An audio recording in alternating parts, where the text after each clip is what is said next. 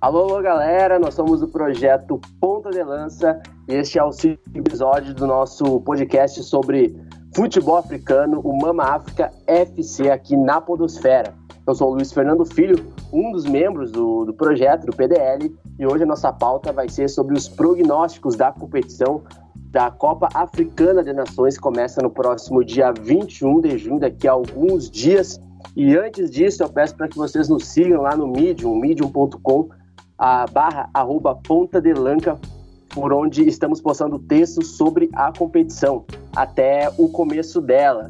Então, sem mais delongas, para falar hoje sobre as 24 seleções divididas em 6 grupos nesta edição de 2019, eu já vou dando um salve para o nosso membro, aí fundador também do projeto, Rubens, diretamente de Moçambique. Fala, Rubão. Alô, alô, galera, tudo bem com vocês? Estamos prontos aí para mais um episódio do Mama África FC, né? Episódio de número 2. Eu, aqui direto de Maputo, Moçambique, e espero contribuir para esse debate aí. A gente vai contar com um convidado especial no programa de hoje.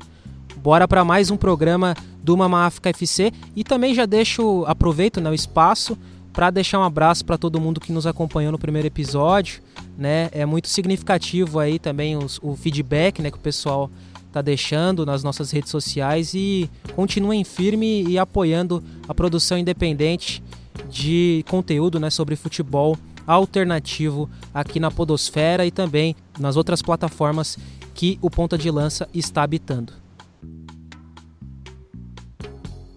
Faço das tuas palavras as minhas, Rubens, até porque a gente teve, né, um feedback muito positivo já, principalmente ali pelo Twitter e também pelas outras plataformas, então também vai aí o meu agradecimento. Então, como tu mesmo já adiantou, Rubens, a gente tem um convidado especial hoje, que é o Marcus Carvalho. O Marcus Carvalho, que é do site angolano, chamado portal MSport, mas antes de tudo é brasileiro, né? Botafoguense, inclusive. E é um cara que aí manja de futebol africano e principalmente sobre futebol angolano.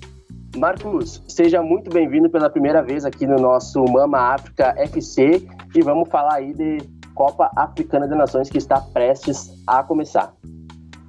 É isso aí, galera. Queria deixar um abraço aí para todos os meus cambas, né? E muito feliz de estar participando com vocês. O futebol africano é um futebol vibrante, apaixonante, que infelizmente nem todo mundo teve a oportunidade de conhecer, de acompanhar, e acho muito legal esse projeto de vocês. Fiquei muito feliz de ver que eu não estou sozinho nessa trincheira, e vamos falar de Copa Africana de Nações, que esse ano promete, hein?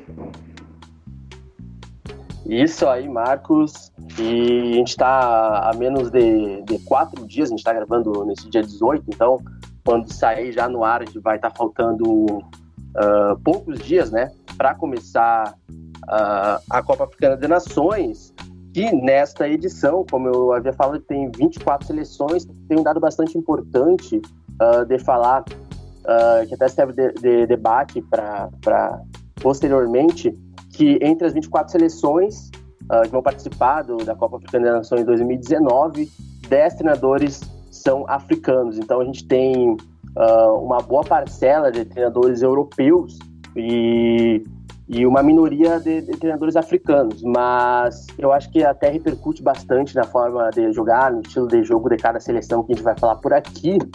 Então eu já queria começar a falar do Grupo A, né? Do Grupo A, que tem nada mais nada menos que a anfitriã do torneio, que é o Egito, né? O Egito de Mohamed Salah, campeão europeu pelo Liverpool nessa temporada, ou na última temporada, e é um grupo que tem Egito, República Democrática do Congo, Uganda e Zimbábue. O Egito que começa e abre o torneio dia 21. Então eu queria saber de vocês, pessoal, quais são os prognósticos iniciais para esse grupo, esse primeiro grupo, que, ao meu ver, é um grupo bastante equilibrado. Tem o Egito, obviamente, ali despontando como favorito, mas principalmente a segunda vaga e a terceira vaga também deste grupo vai ser bastante disputada, né?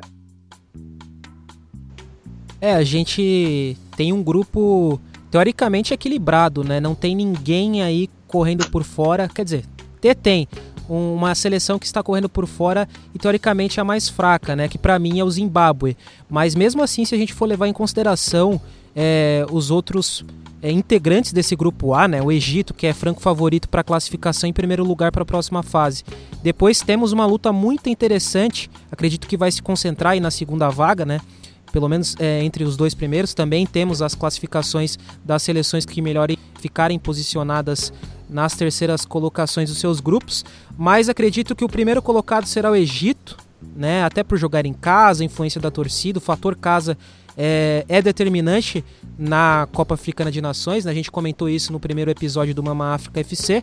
E o segundo colocado aí que pode conseguir a classificação sem muito sofrimento, digamos assim, para mim é o Congo, né? Tem uma seleção interessante, jogadores experientes, com rodagem, seja pela Europa, também seja por outros cantos do mundo, né? Bakambu, Bolasie, vários outros jogadores também atuando na Inglaterra ou em outros países da Europa. Então acredito que as duas primeiras vagas ficarão com Egito e Congo. Uma terceira vaga pode ser possível aí com a equipe de Uganda, né? Uganda que conseguiu uma classificação para a CAN de forma interessante, né? Foi primeira colocada no seu grupo, depois conseguiu também aí um bom resultado no amistoso pré-Copa Africana de Nações, né? Então acredito que o Uganda possa ficar com essa terceira colocação e, dependendo da pontuação, conseguir então uma vaga para as oitavas de final, já que a gente conta nesse ano com 24 equipes, né, participantes, e teremos apenas 8 eliminadas nesse começo de competição, né? Então são 16 para as oitavas de final, é a primeira vez que tem 24 equipes e apenas 8 vão ficar de fora das oitavas de final. O Uganda, para mim, é uma candidata sim a levar a terceira vaga nesse grupo. Eu tô com o Rubens. O Egito ele é favorito, né? Tá jogando em casa, tem o Salah. Apesar de que, se a gente parar para pensar na Copa do Mundo, o Egito ele chegou como, digamos, o favorito para a segunda vaga ali do grupo, né? Que era Rússia, Uruguai, Egito e Arábia Saudita, não é isso? Me corrija se eu estiver errado. Mas, apesar da Rússia estar jogando em casa, as pessoas viam no Egito um potencial para pegar essa segunda vaga, e o Egito meio que decepcionou um pouco. Mas jogando em casa, a Copa Africana de Nações, eu acho que o Egito tem tudo para realmente ser o líder aí. E concordo, acho que o Congo é candidatíssimo à segunda vaga, apesar de, se nós olharmos lá nas eliminatórias, né, Congo ele foi segundo colocado no seu grupo, onde o Zimbábue foi o primeiro colocado. Tem essa curiosidade aí, foi uma diferença de 2 pontos, né? Mas se a gente tomasse aí por esse padrão, Zimbábue talvez estaria um pouco à frente. Mas não, se a gente pegar a bola, né, os jogadores e tudo mais, eu vejo que Congo realmente está à frente. Queria destacar aqui, já puxando um pouco a sardinha pro lado do futebol angolano, Bobó Ugenda, zagueiro de boa altura, velocidade, vai dar muita dor de cabeça aí do grupo, aí nas jogadas, né, de ataque, e na defesa o cara costuma ser uma fortaleza ali, jogando pelo 1º de agosto, o atual tetracampeão angolano. Isso aí, até porque a gente sabe que o Egito, né, é uma grande potência e também é uma grande influência por gente africano, como até a gente já tinha discutido no podcast anterior, para quem quiser ouvir, está lá sobre o histórico da CAN, nas plataformas. Os faraós eles perderam apenas uma Copa Africana quando sediaram nas 4 ocasiões, ou melhor, nas 4 organizações que eles sediaram, eles só perderam em 74, e ainda foi contra o Zaire, lá em 74, que ainda tinha o Ndjaye Mulamba, que é até hoje o maior artilheiro da história em uma edição da Copa Africana de Nações, mas ao mesmo tempo, ao meu ver, é uma seleção que tem bastante rodagem, né? Se a gente for ver ali pela defesa do Egito, que é o Mohamed, que joga no Aston Villa, que agora subiu até para a primeira divisão da Inglaterra, para a Premier League, tem o Salah, e o que me chama muito a atenção é principalmente o fato de que, óbvio que tem o Salah, é um grande jogador, e não é só um jogador, né? O Salah, ele representa, né, o Egito até dentro de um contexto mundial, né, com suas conquistas. Mas tem outros jogadores bem interessantes. Eu sou bastante fã do Hassan, que é chamado de Coca, como apelido, lá no Egito, e que é aquele jogador que parece que a gente já ouve falar faz muito tempo, né? Parece que são jogadores muito experientes, mas na verdade tem menos de 30 anos ainda. E ele é um jogador que vai jogar essa edição, e obviamente que para além do Salah, eu espero que ele consiga fazer uma boa competição. Um jogador bastante rodado dentro da seleção, joga no Olympiacos da Grécia e até fez 15 gols, né, nessa última temporada europeia pelo Olympiacos. Então eu acho que é um jogador aí pra gente também se observar para além do Salah. Com relação a, até fazendo coro que vocês falaram sobre a República Democrática do Congo, que no papel tem uma seleção muito boa, realmente tem uma seleção muito boa, eu queria ver com vocês sobre a perspectiva de alguns outros jogadores que tem ali a nível individual, até porque a gente teve o desfalque agora, a República Democrática do Congo, não desfalque, na verdade, na pré-lista, o Imbula, que eu acho um jogador muito bom, jogou no Stoke City, jogou em outras equipes aí na Europa e ainda joga, ele é um meio-campo bastante interessante e foi dispensado agora na pré-lista, e aí deu uma confusão a nível nacional lá na República Democrática do Congo, porque ele foi para as redes sociais, bravejou contra o técnico, contra a comissão, não entendeu por que ele foi cortado da seleção, e eu queria saber de vocês se vocês veem no Bakambu, até o Rubens já falou isso, mas vocês veem no Bakambu e alguns outros jogadores capacidade para levar essa equipe do Congo para além da próxima fase, da segunda fase, porque a gente vê essa seleção no papel e fala, é uma seleção realmente boa, né? Tem o Bakambu, tem outros jogadores, como vocês já citaram, mas será que a República Democrática do Congo pode chegar longe nessa edição da Copa Africana? Uma opinião pessoal é que sim, né? A seleção do Congo tem jogadores que podem explorar um pouco mais o seu futebol ali e avançar conforme as fases forem chegando, né? Claro, não é um elenco fechado e que mostrou serviço, que mostrou um bom futebol durante as eliminatórias, né? Até mesmo nem conseguiu a classificação na primeira colocação do seu grupo nas eliminatórias, mas é um time que sempre chega forte e tem tradição no continente africano.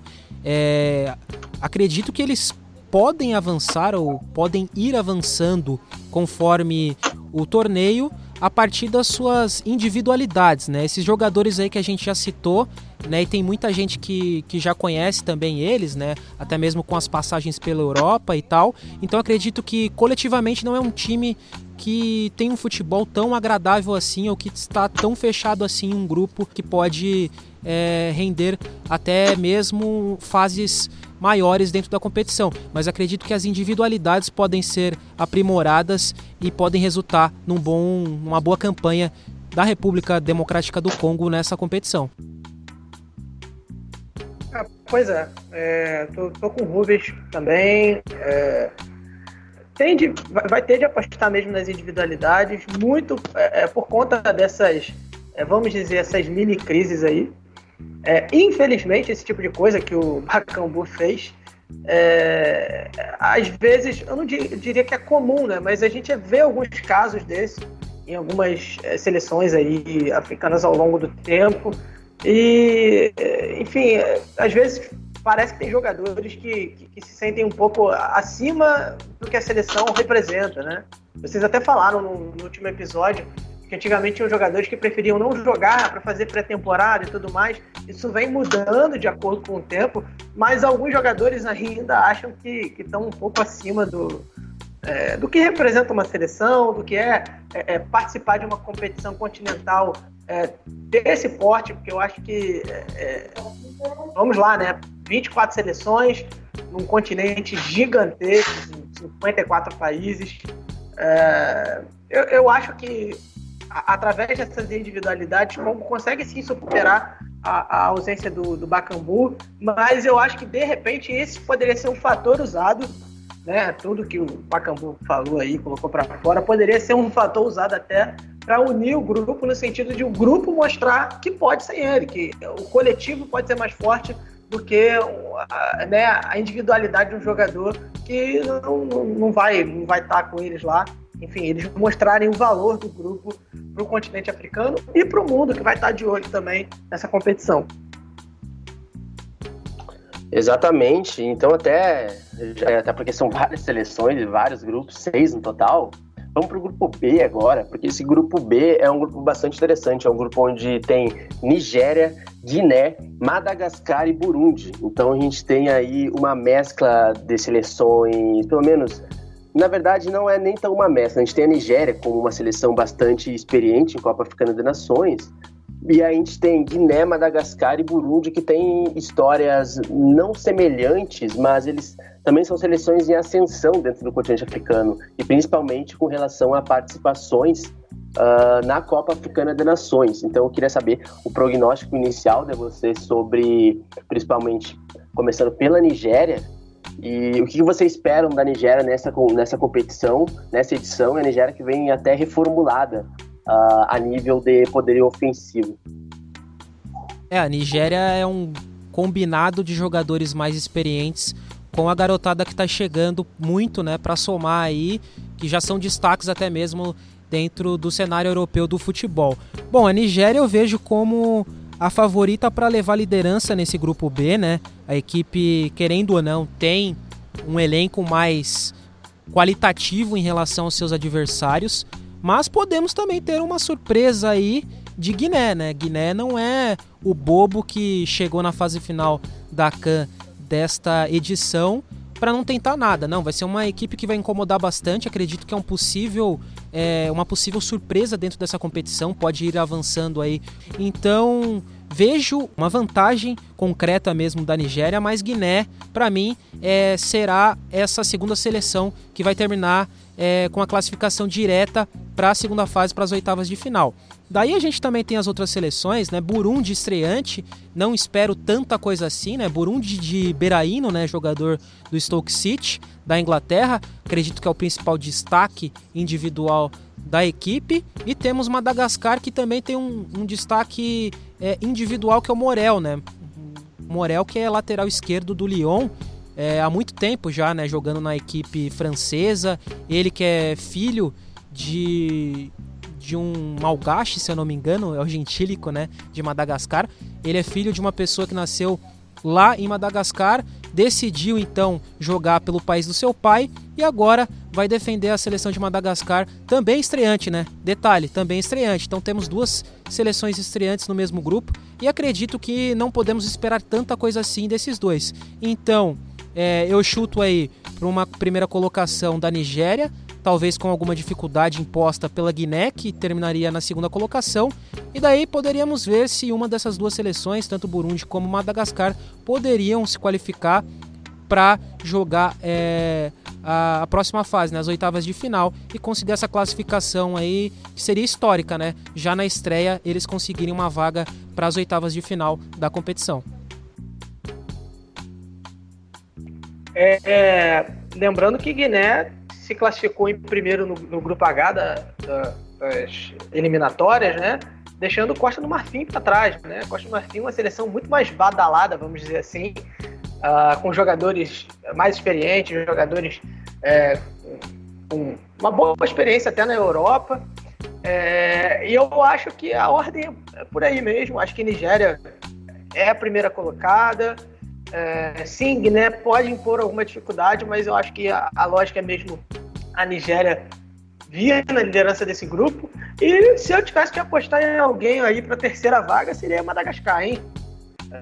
Eu apostaria em Madagascar. Eu me lembro que na época que saiu, só uma curiosidade, na época que saiu a notícia, né, da classificação de Madagascar, tinha um pessoal muito preocupado com os nomes, né? E vai dar uma dor de cabeça aí pro narrador. Tem um jogador que tem um nome curiosíssimo, que agora eu não vou conseguir lembrar bem a ordem, mas que ele tem Romário, que tem Baggio, que tem, enfim, um monte de nome. Enfim, mas eu acho que Madagascar, ele acho que pode chegar assim para ocupar essa terceira vaga se nesse grupo pintar. Eu acho que tem até uma tendência de Guiné e Nigéria de repente conseguirem alguns resultados que podem inviabilizar essa terceira vaga nesse grupo, né? De a gente ter aí o terceiro melhor colocado nesse grupo. E é interessante também a gente pegar essa seleção de Madagascar, porque além da influência do continente africano, como eles ficam no meio do Oceano Índico, tem muito da influência do povo polinésio, né? Então os nomes são gigantescos por essa influência mesmo dos polinésios, né? Que teoricamente tem uma proximidade, claro que é bem longe, né? Se a gente for comparar a distância do continente africano para a Oceania ali por completa, mas teve sim uma influência, né, do povo polinésio dentro da formação da população de Madagascar. Então por isso que a gente tem esses nomes gigantescos, né, e até mesmo curiosos para a galera que está começando a acompanhar agora Madagascar no futebol. E tem uma questão bastante importante, pessoal, sobre a Nigéria, que já é uma crítica que eu tenho à Nigéria desde as últimas Copas do Mundo. A Nigéria, lembrando que o técnico da Nigéria é o Gernot, e eu sempre fui muito crítico com o estilo de futebol da Nigéria. Claro, não é algo específico da Nigéria, da seleção nigeriana, mas algumas seleções elas são um tanto pragmáticas, cada uma ao seu modo, né? Não necessariamente pragmático significa ser defensiva, não tem nada a ver com isso, mas pragmática dentro do seu estilo de jogo. E a Nigéria, até acompanhando alguns amistosos, assim, agora, da preparação, contra Zimbábue, que foi um 0-0, e Senegal, que a Nigéria acabou perdendo por 1-0, a gente vê que a Nigéria, nessa competição, ela vai ter uma dificuldade de definir o meio de campo. Por quê? A Nigéria, o Hor, às vezes ele opta pelo 4-3-3, ou às vezes pelo 4-4-2, e no último jogo contra o Senegal, o Ndidi, do Leicester, né, um meio campo com muito potencial, gosto muito dele, ele jogou na zaga.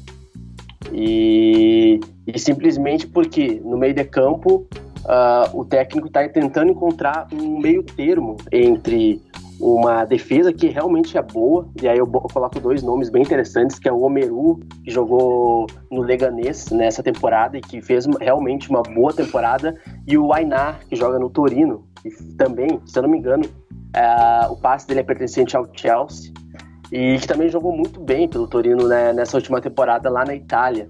Só que existe uma dificuldade de formular realmente um modelo de jogo eficiente nesse time. Então, tu tem um vácuo ali entre a defesa e o ataque.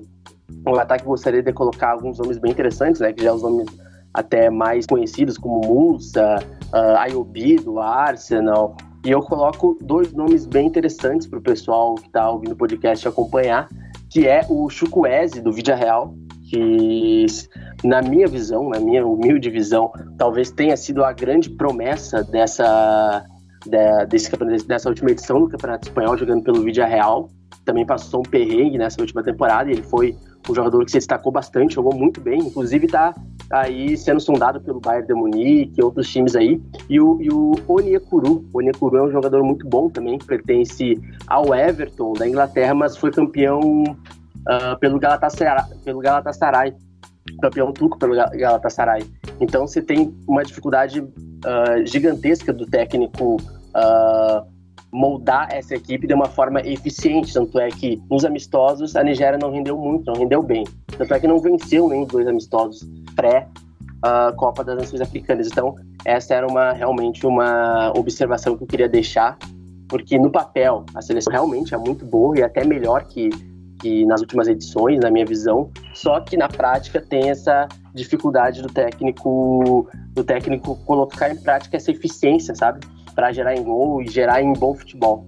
E também, só para acabar essa avaliação sobre Guiné, Guiné tem uma dúvida, né? A principal dúvida de Guiné para essa competição é o Naby Keita, Keita que se lesionou, ainda jogando pelo Liverpool, né? Nem chegou a participar da final da Champions League, mas que está com o grupo, se juntou ao grupo e está se recuperando. Então a gente não sabe ainda quando ele vai poder jogar, em que condições está, mas ele representa realmente muito para a nação guineense, muito para a seleção de Guiné, que está em ascensão também no continente, né, participando da Copa Africana de Nações e tudo mais. Então, pessoal, indo para o grupo C, a gente tem o Senegal, Argélia, Quênia e Tanzânia. E esse grupo é um grupo interessante também, porque a gente tem Senegal, que talvez seja uma das grandes candidatas, né, ao torneio. Aí temos Argélia, Quênia e Tanzânia. Eu queria saber de vocês o que vocês acham assim das principais seleções aí que pulam na frente, assim, para conseguir as 2 primeiras vagas, e alguns adendos assim sobre essas seleções. Esse, na minha opinião, é um dos grupos mais interessantes da Copa Africana de Nações, né?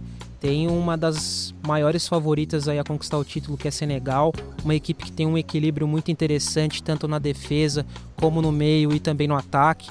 Jogadores com excelência, o Mané em ascensão e sendo até, por mim mesmo, né, colocado como um jogador que pode postular um dos 3 postos no The Best da FIFA, né? Um jogador que vem me agradado muito, né, desde o Southampton, um jogador que tem uma evolução meteórica, né, e tá jogando muito pelo Liverpool, atual também campeão europeu com os Reds. E depois temos a Argélia, né, a Argélia, que é uma incógnita. Na última Copa Africana de Nações e nas últimas eliminatórias também para a Copa do Mundo de 2018, não convenceu e não venceu, né, ou seja, não conseguiu a sua classificação nem para a Copa do Mundo de 2018 e não foi tão bem assim na última edição da CAN.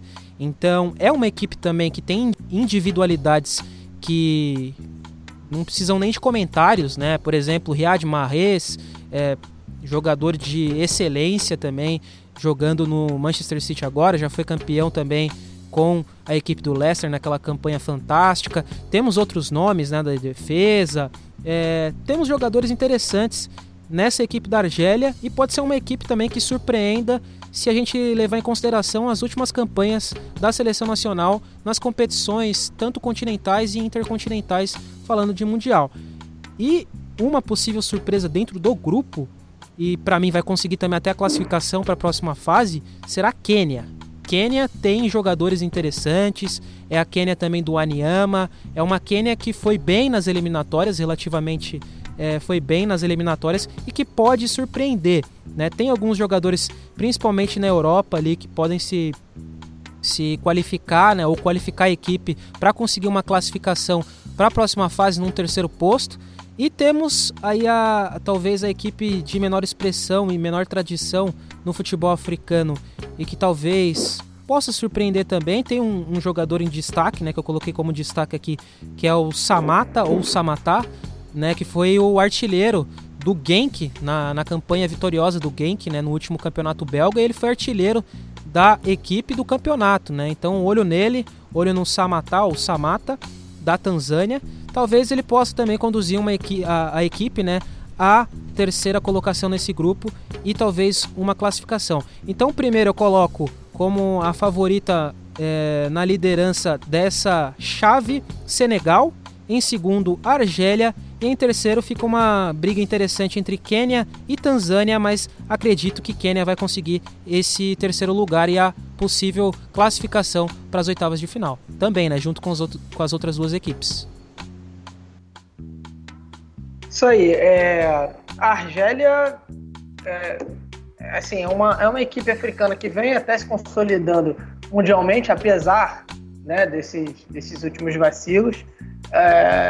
No caso do Senegal, acho que, como o Rubens disse, muita gente olha só para Sadio Mané, né? Óbvio, tem uma certa razão, porque Mané vem numa temporada espetacular. Eu conversava com alguns amigos às vezes sobre o Liverpool e as pessoas meio que relegavam o Mané a um 2º plano, sabe? Passavam mais a importância para o Salah ou para o Firmino. Mas a importância do Mané nesse time é, assim, absurda.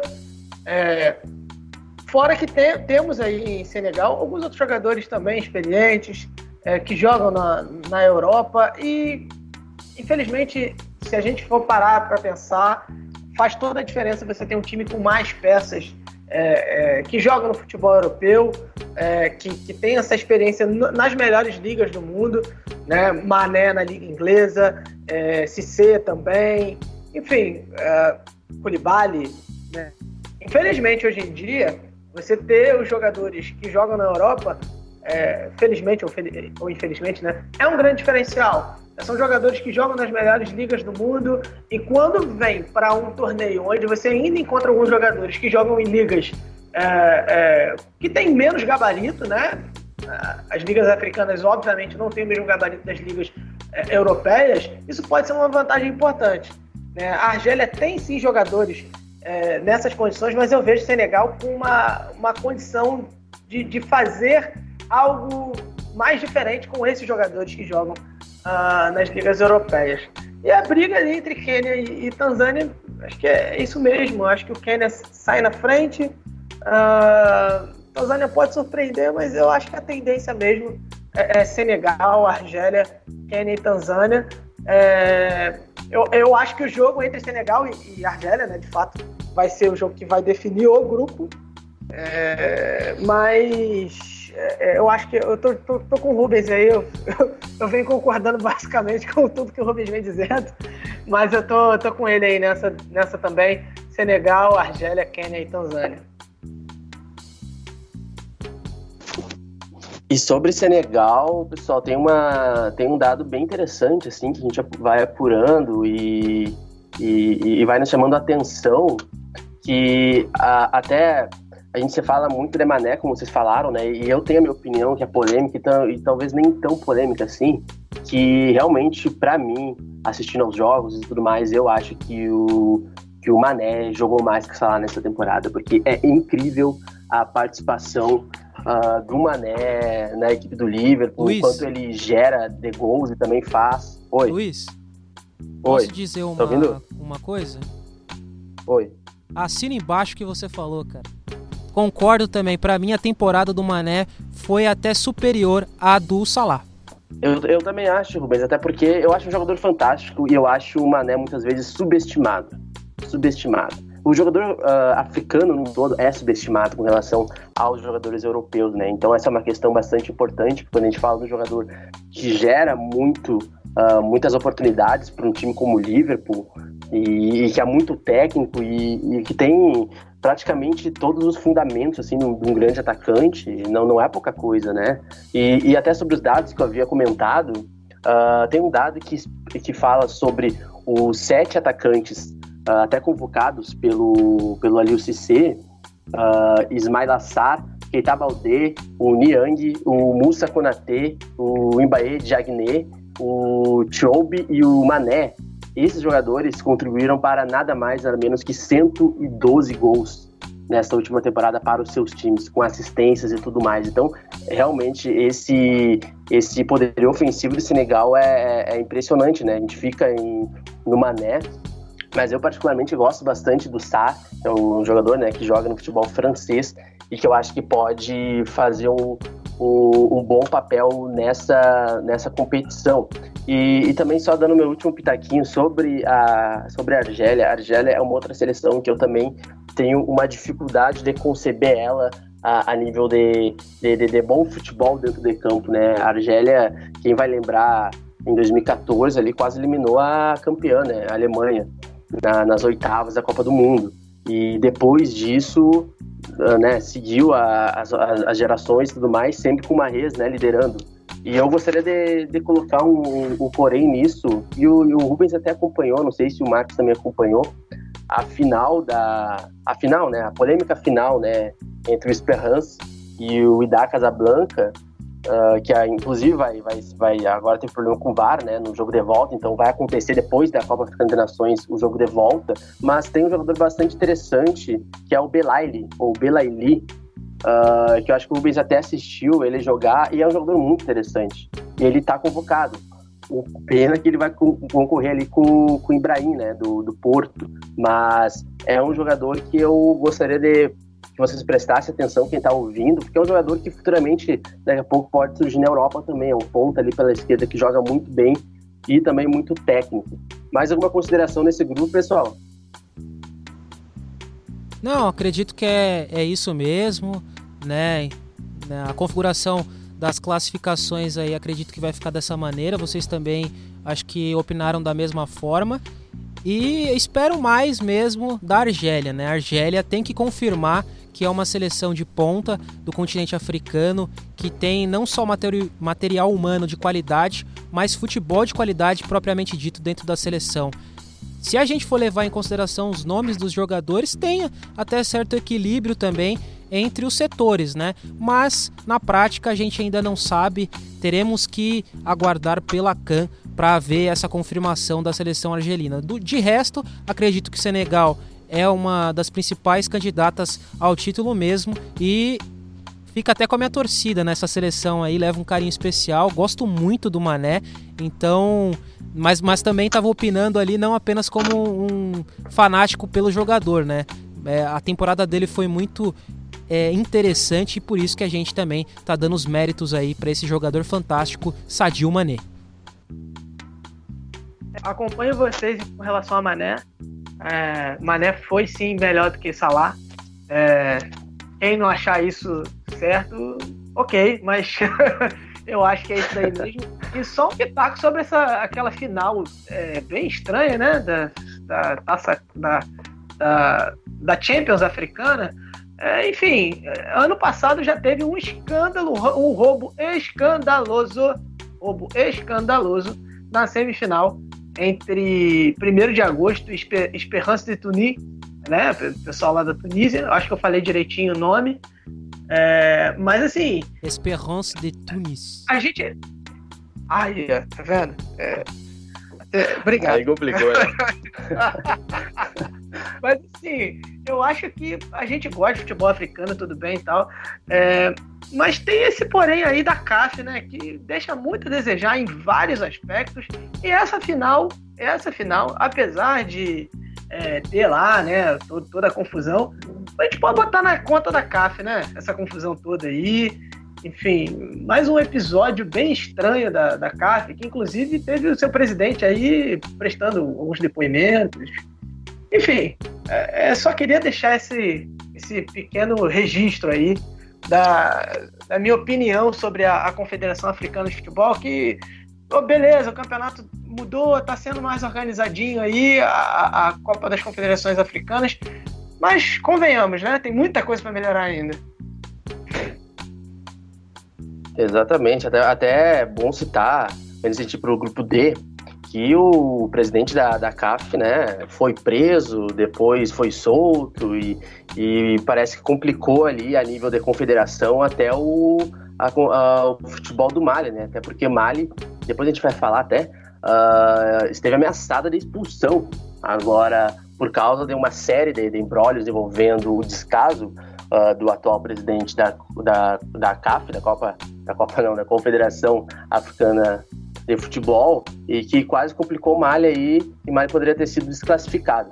Mas enfim, no grupo D, pessoal, esse grupo é muito interessante. Para mim, na minha opinião, esse é o grupo mais, talvez o grupo mais parelho. Talvez com o grupo E, mas vamos pro grupo D agora. Marrocos, Costa do Marfim, África do Sul e Namíbia. Eu quero saber de vocês, qual é a equipe que larga na frente aí, as duas primeiras principalmente? Esse é o chamado grupo da morte, né? Por muitos aí, apontado como um grupo bem interessante de se olhar e até mesmo difícil de opinar, né? Porque teoricamente é bem equilibrado. Bom, vamos lá então fazer uma análise completa das equipes que integram o grupo D da competição. Temos então como candidato à liderança, né, um palpite pessoal meu, Marrocos, cara. Marrocos, acredito que será a seleção que conseguirá terminar na primeira colocação, até porque a Costa do Marfim passa por uma reformulação, né? Seus principais destaques do passado não estão mais figurando dentro da seleção da seleção marfinense, então teremos uma briga interessante pela primeira colocação e eu coloco como favorita a seleção de Marrocos, né? Não apenas pela temporada do Ziyech, que foi incrível, né? Com aquele Ajax impressionante que a gente pôde ver tanto no campeonato holandês, como também na Champions League, até mais na Champions League, né? Destaque, derrubando gigantes do futebol europeu, milionários, multimilionários, bilionários. Mas, então, para mim, a Costa do Marfim é uma equipe que passa por uma reestruturação e vai brigar com a África do Sul pela segunda colocação. A África do Sul é uma equipe que também tem muito da juventude, né? Jogadores que estão migrando, que estão partindo para a Europa e até mesmo conseguindo destaque nas suas equipes. Temos o caso do Cereiro, também temos outro jogador que é bem interessante de ser analisado, que é o Percital, e dentre outros, né? Também é uma equipe que passou por uma renovação, mas parece que se encontra mais dentro de campo do que a Costa do Marfim. Até mesmo porque a Costa do Marfim tem desfalques para essa competição, né? E o principal desfalque é o Bailly na zaga, né? O jogador não vai atuar na Copa Africana de Nações depois de uma lesão grave que ele sofreu jogando a temporada europeia pelo Manchester United, fora a excelência, né, dele para o futebol africano, né, para a competição Copa Africana de Nações. E também temos nessa chave a Namíbia, né? Que para mim aí não tem muita chance assim de postular alguma coisa a mais. Para mim vai ser a lanterna do grupo e não vai colocar frente aí, fazer frente, né, às outras equipes que vão brigar por vaga direta nessa chave. Então Marrocos para mim é uma equipe interessante, tem jogadores também espalhados, né, por vários cantos do mundo e que podem sim conseguir um futebol, né, interessante, uma classificação na liderança desse grupo, aí uma classificação tranquila para a próxima fase, e daí para mim fica essa briga entre Costa do Marfim e África do Sul pela segunda colocação, e para mim esses três, Marrocos, África do Sul e Costa do Marfim, vão se classificar para as oitavas de final. Também acho que nesse grupo nós vamos ter os três classificados. Marrocos, favoritaço, né? Queria inclusive mandar aqui um abraço para um amigo meu chamado Sérgio Santana, jornalista do Lance. Na Copa de 2018 ele delirava com o Marrocos, e é uma seleção cheia de talentos, que na Copa do Mundo caiu num grupo ingrato. Eu acho que caiu num grupo ali que complicou muito a vida, né, do Marrocos, mas era uma seleção que dava para olhar de um jeito diferente, do jeito que, por exemplo, em 98 olhavam para o Marrocos, enfim. Tudo bem que de 98 para 2018 passou muito tempo, mas se você parar para pensar do jeito que as pessoas geralmente acompanham o futebol africano, as pessoas sempre mantêm uma imagem de times que nunca evoluem, e o Marrocos está evoluindo não só coletivamente, mas também individualmente. Costa do Marfim é uma seleção que, como a gente já disse, né, tem alguns nomes interessantes, alguns jogadores com experiência na Europa, e a África do Sul, que, enfim, já foi campeã do torneio. A Namíbia, ela tem essa tendência a ser, entre aspas, o saco de pancadas do grupo. Não creio que vai realmente conseguir arrumar alguma coisa. Então, acho que a briga vai ser feia ali pela segunda posição entre África do Sul e Costa do Marfim, e Marrocos na frente mesmo. Acho que vai ser um grupo que vai gerar muita coisa interessante para a segunda fase, né? Vai levar três seleções muito boas assim para a segunda fase, principalmente Marrocos. Para mim, eu coloco aí até para uma eventual disputa de título, e África do Sul e Costa do Marfim, que vão complicar também a vida de repente, de outros postulantes. Não coloco a Costa do Marfim como uma das favoritas ao título, desculpem se eu estou cometendo alguma heresia, mas nem a própria África do Sul, mas são equipes que podem eventualmente chegar lá, né? Mas eu acho que se a gente fala de potencial de título nesse grupo, Marrocos. Sobre Marrocos até, tem uma questão bem importante, até que eu não falei no início, mas o treinador do Marrocos é um treinador que é acostumado a vencer a Copa Africana de Nações, é o Hervé Renard, e ele foi campeão com a Zâmbia, aquela Zâmbia, né, de 2012, e foi campeão em 2015 com a Costa do Marfim. Então, até para fazer coro à opinião do Rubens sobre Marrocos ser o favorito para essa competição, então o Marrocos tem uma comissão técnica que realmente sabe como vencer a Copa Africana de Nações. Então o Renard ele vai ter aí essa responsabilidade de fazer essa transição de uma seleção marroquina, que se a gente for ver a média de idade de Marrocos, a maioria dos jogadores tem mais de 30 anos. Só que ao mesmo tempo, até como disse o bem antes, tem jogadores como o Ziyech, que estão puxando aí tecnicamente e de forma geracional também Marrocos para as próximas gerações, né? Tem o Hakimi também, que é o jogador que jogou no Borussia Dortmund na última temporada, fez uma bela temporada, mas pertence ao Real Madrid. O Zidane vai voltar a treinar ele, já pediu ele de volta, e estava lesionado, inclusive, e durante toda a pré-convocação foi um mistério se iria ou não para a Copa Africana de Nações. E tem um ponto bastante específico que eu queria comentar com vocês e com o pessoal que está ouvindo, que talvez pouca gente conheça, que é o Randallah. O Randallah é um centroavante que é do Al Nassr. Vocês vão dizer, o Al Nassr, cara. Mas o Al Nassr, onde joga este cidadão, ele anotou 45 gols na última temporada. E por que eu tô falando dele? Não é só por isso. Porque o Renat, ele tem a principal dificuldade desse Marrocos é encontrar um camisa 9. Então parece que ele tinha escolhido, o Randallah vai ser meu camisa 9, vou convocá-lo, e de fato ele foi convocado, só que ele se lesionou e foi cortado da competição. Então volta de novo esse imbróglio do camisa 9 com a seleção de Marrocos. Então vai ser importante a gente perceber isso, apesar de que eu acho que o En-Nesyri, que é do Leganés também, ex-Málaga e tudo mais, possa dar uma contribuição bastante interessante também. E para dar o meu último pitaco também sobre esse grupo, a África do Sul é uma seleção que eu acompanhei aí na mídia sul-africana, como foi essa trajetória até a convocação do Percival, né? O Rubens citou o Percival. O Percival é uma espécie de Neymar da África do Sul. Ele pertence ao Brighton, né? Da Inglaterra, da Premier League, mas jogou a última temporada na segunda divisão da Bélgica.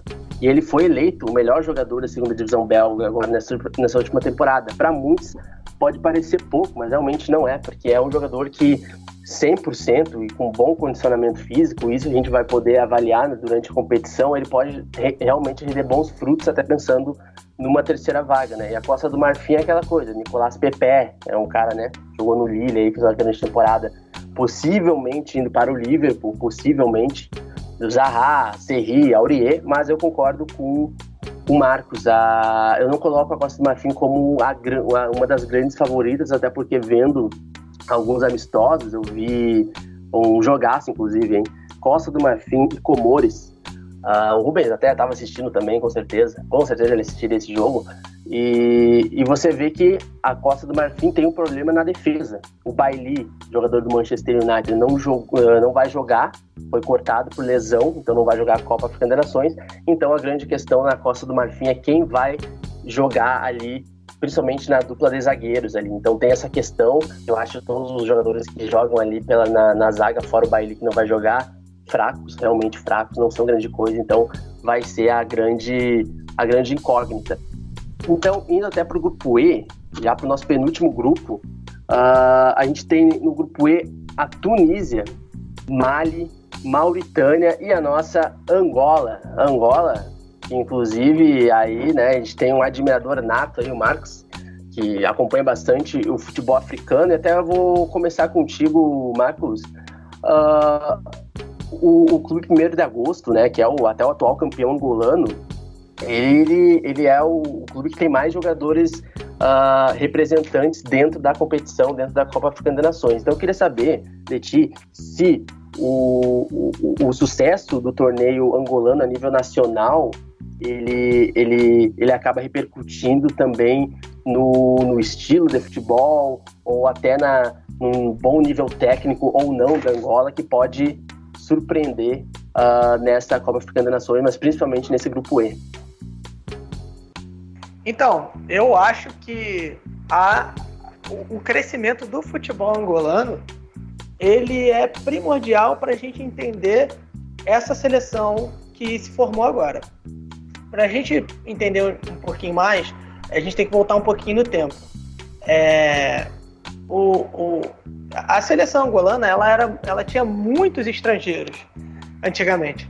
com a chegada de Beto Bianchi, ele é um técnico hispano-brasileiro, vamos dizer assim.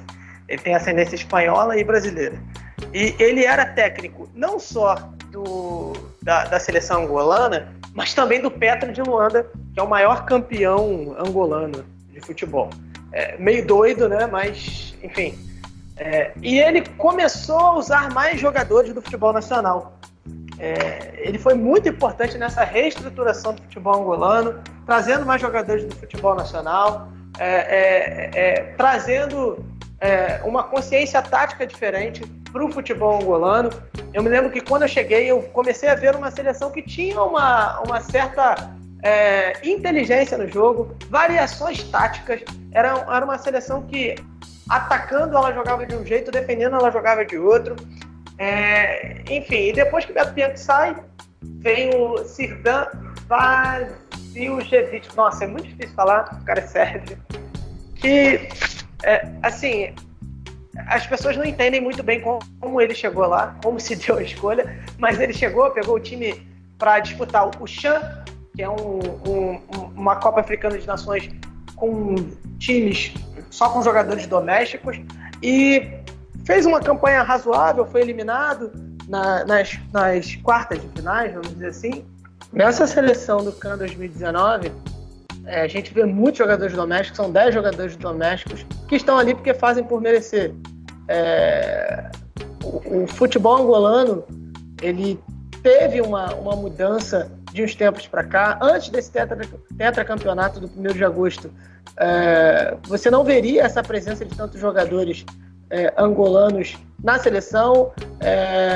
Uma prova disso é que em 2006 você tinha alguns jogadores importantes que eram, o Zé Calanga, enfim, que é famoso aí no Brasil, o pessoal acha muito legal o nome, mas ele foi um grande jogador de um time doméstico de Angola.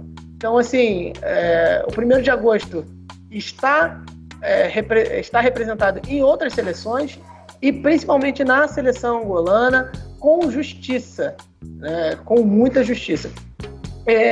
A confiança dentro de Angola é muito grande. Há quem diga, há alguns angolanos que acreditam que o time pode chegar na final, porque vem nesse time de Angola um dos melhores times de Angola de todos os tempos. E eu, particularmente, analisando aí o que eu pude dar uma olhada dos times angolanos, das seleções angolanas de outras épocas, eu tendo a dizer que assim é melhor. Não digo que pode chegar à final, porque ainda tem alguns problemas, sobretudo de infraestrutura, pagamentos, enfim, muitos problemas, mas eu acho que é uma equipe que pode surpreender, e acho que nesse grupo aí tem a segunda vaga facilmente. Acho que a Tunísia é uma seleção mais estruturada, mas nesse grupo aí é Tunísia e Angola, com certeza demais, né? Mas com grandes chances de passar para a segunda fase. Mali tem essa questão aí de quase ter sido excluída. Mauritânia, não vejo uma equipe com potencial para passar de fase, não. Eu acho que Mali talvez fosse essa terceira equipe, mas Tunísia e Angola, para mim, são os favoritos.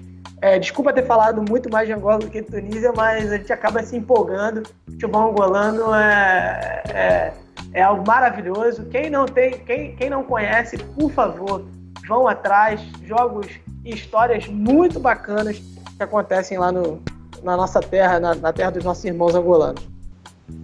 E acompanhe o seu trabalho também, né, Marcus Carvalho? Você que sempre está no Twitter ali falando sobre futebol angolano, também tem essas suas participações no portal angolano, né, de notícias de esporte. Então já deixamos aí o espaço também, né, para saudar o nosso convidado, que contribui muito para o futebol africano, pelo menos se perpetuar no gosto do brasileiro. Bom, eu vou passar agora as minhas opiniões sobre a Copa Africana de Nações nesse grupo, né, nesse grupo E. E eu tô com o Marcos, né? Acredito que a Tunísia é a principal candidata a levar a primeira vaga, né? Uma equipe que mescla também a experiência com a juventude, tem jogadores muito interessantes. Gosto muito, um jogador que me agrada bastante é o Casri, né? Que já jogou no futebol francês, já passou também pela Inglaterra, encontra-se no futebol francês, na verdade, também, novamente, né? e é um jogador experiente e que pode também contribuir muito com a juventude do Israf, jogador do Nice, um jovem talento também da Tunísia, que pode também, principalmente ali no setor de ataque, surpreender nessa competição, pode ser até mesmo a revelação aí da competição. E os outros países, né, acredito que essa segunda vaga vai ficar com a briga aí entre Angola, né, essa Angola que vem com muitos jogadores domésticos, como o Marcos já falou, e a seleção de Mali, se não for excluída, se não tiver a sua vaga, né, tirada pela Confederação Africana de Futebol. Mali também tem jogadores muito interessantes, né? E um jogador em específico, né, que a gente acompanhou bastante, principalmente eu, o Luiz e o nosso amigo Matheus, né, que hoje infelizmente não está presente com a gente aqui no podcast, é o Coitá, né, jogador que foi muito bem no Mundial Sub-20, que recém acabou, né, a seleção de Senegal acabou ficando no caminho, né, perdeu aí nas eliminatórias para a Itália após expulsões também, muita confusão, muitos problemas dentro de campo, mas o Coitá fez uma campanha excelente, foi um dos melhores jogadores dessa competição e pode sim agregar bastante para essa equipe e se disputar, né, a Copa Africana de Nações. Normalmente pode sim lutar por essa segunda vaga, mas acredito que a configuração vai ficar com a primeira vaga aí para Tunísia, segundo colocado vai ser Angola, terceiro Mali, né? Mali também conseguindo a classificação e infelizmente não vai ter chances a seleção da Mauritânia, que também é outra estreante em Copa Africana de Nações, mas não tem nada que agregue muito e não tem nada muito que justifique uma possível classificação para a fase de oitavas de final. Sobre a Tunísia, só para dar a última observação apenas, a Tunísia é a equipe mais jovem desta Copa Africana de Nações, tem uma média de 24 anos, e às vezes o pessoal fica focado muito no Casri ali, né, que é a referência técnica do time, mas é uma seleção que para essa competição está trazendo alguns jovens de fora, bem naquela política de procurar, né, os jovens nascidos ou com descendência tunisiana na Europa e trazer. Exemplos é o Mizuni, do Ipswich Town, e o Mark Lange, que é do Sub-19 do Bayer Leverkusen. Olho nesses dois. E sobre Mali, é a minha seleção, né? A seleção que eu vou torcer nessa competição vai ser Mali. O Marega vai ser o artilheiro dessa competição e não vai ter para ninguém, pode notar isso. Então, indo para o grupo F, é o grupo da atual campeã, né, da competição em 2017, que é Camarões, Gana, Benin e Guiné-Bissau. Esse é o último grupo, né, da Copa Africana de Nações, grupo F, e eu quero saber de vocês o prognóstico sobre esse grupo e quais as seleções que largam na frente e alguns adendos sobre essas seleções.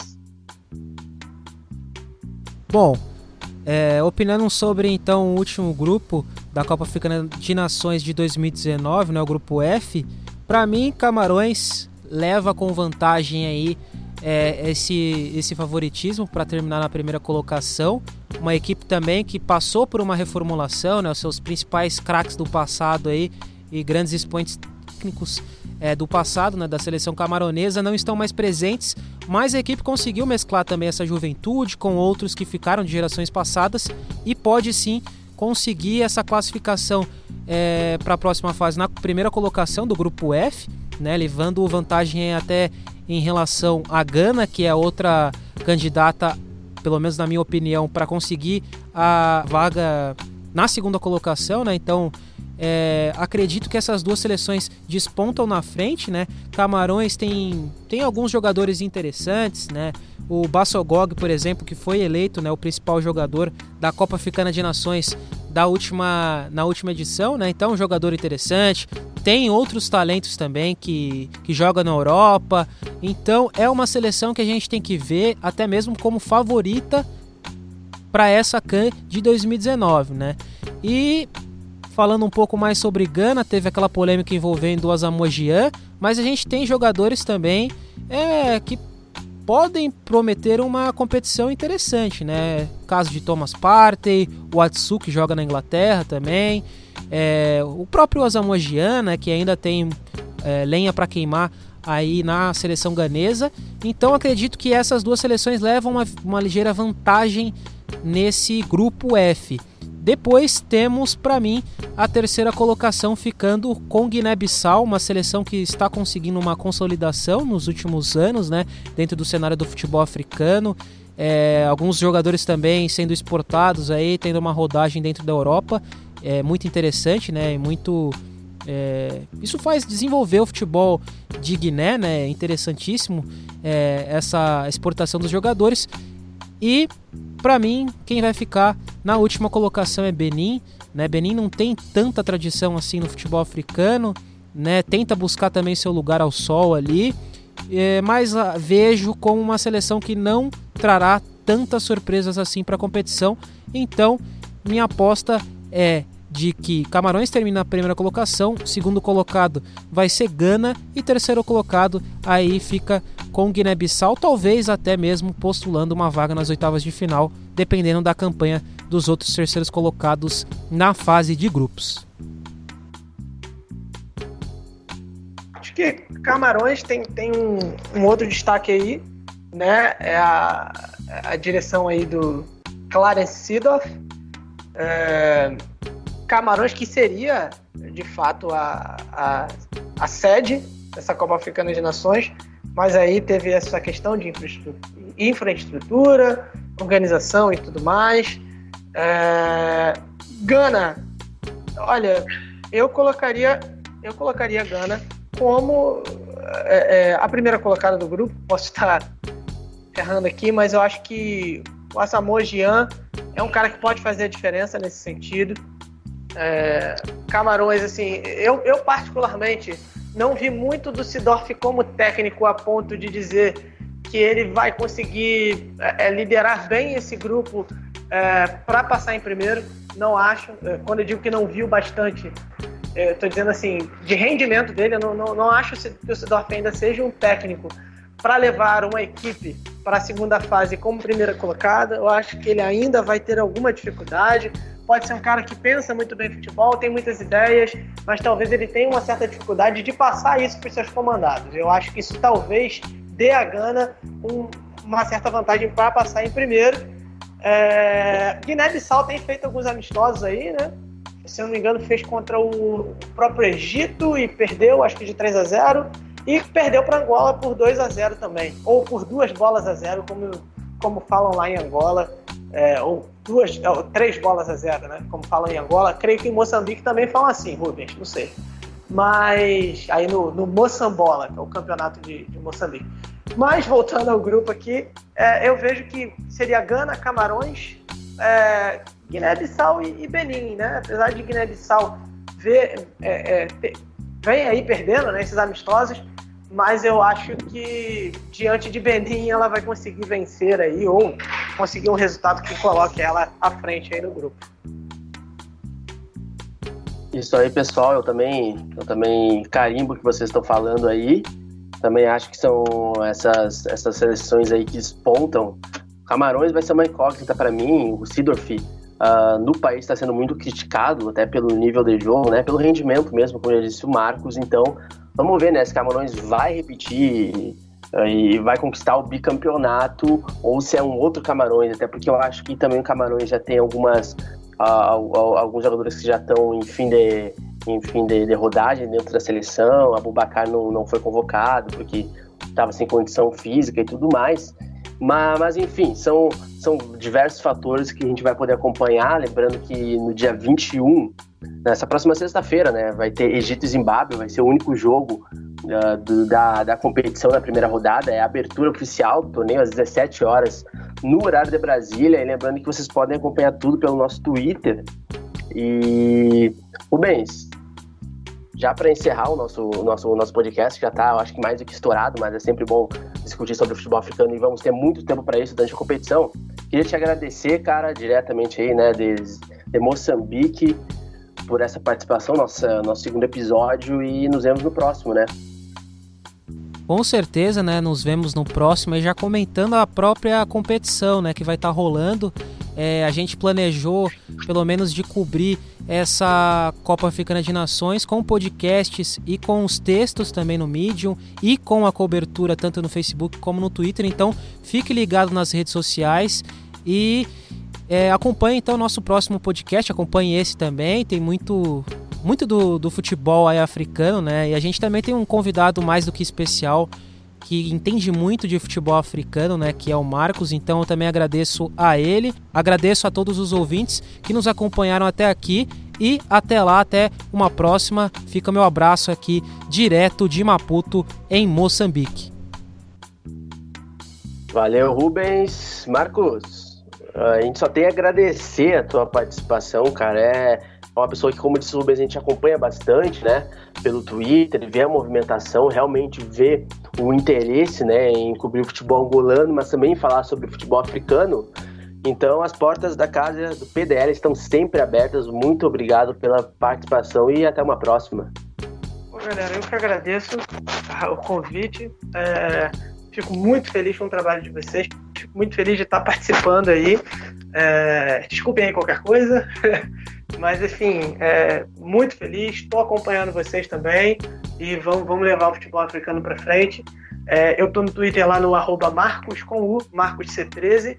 E também lá no portal MSport a gente vai estar fazendo uma cobertura bem de perto, assim, do CAN, né? Eu estou falando do CAN porque é o convívio com os angolanos. Eles se referem ao CAN no masculino mesmo. Mas enfim, a gente vai estar acompanhando. Vamos juntar forças aí e torcer para que seja uma bela Copa Africana de Nações, que a gente tenha aí boas imagens aí para o mundo, que o mundo olhe o futebol africano de uma maneira diferente, de uma maneira bela, assim como a gente vê também. Grande abraço, galera. Muito obrigado mesmo. Muito feliz de participar com vocês. Isso aí, Rubens. Isso aí, Marcos. Então, nosso episódio de apresentação, nosso segundo episódio, na verdade, do Mama África FC vai chegando ao fim, mas vai estar nas plataformas aí, nos agregadores, nos próximos dias. Então, antes disso, não esquece de curtir a nossa página. É só acessar facebook.com/projeto-pdl e também se inscreve lá e ativa o sininho no YouTube. Bota lá Ponta de Lança.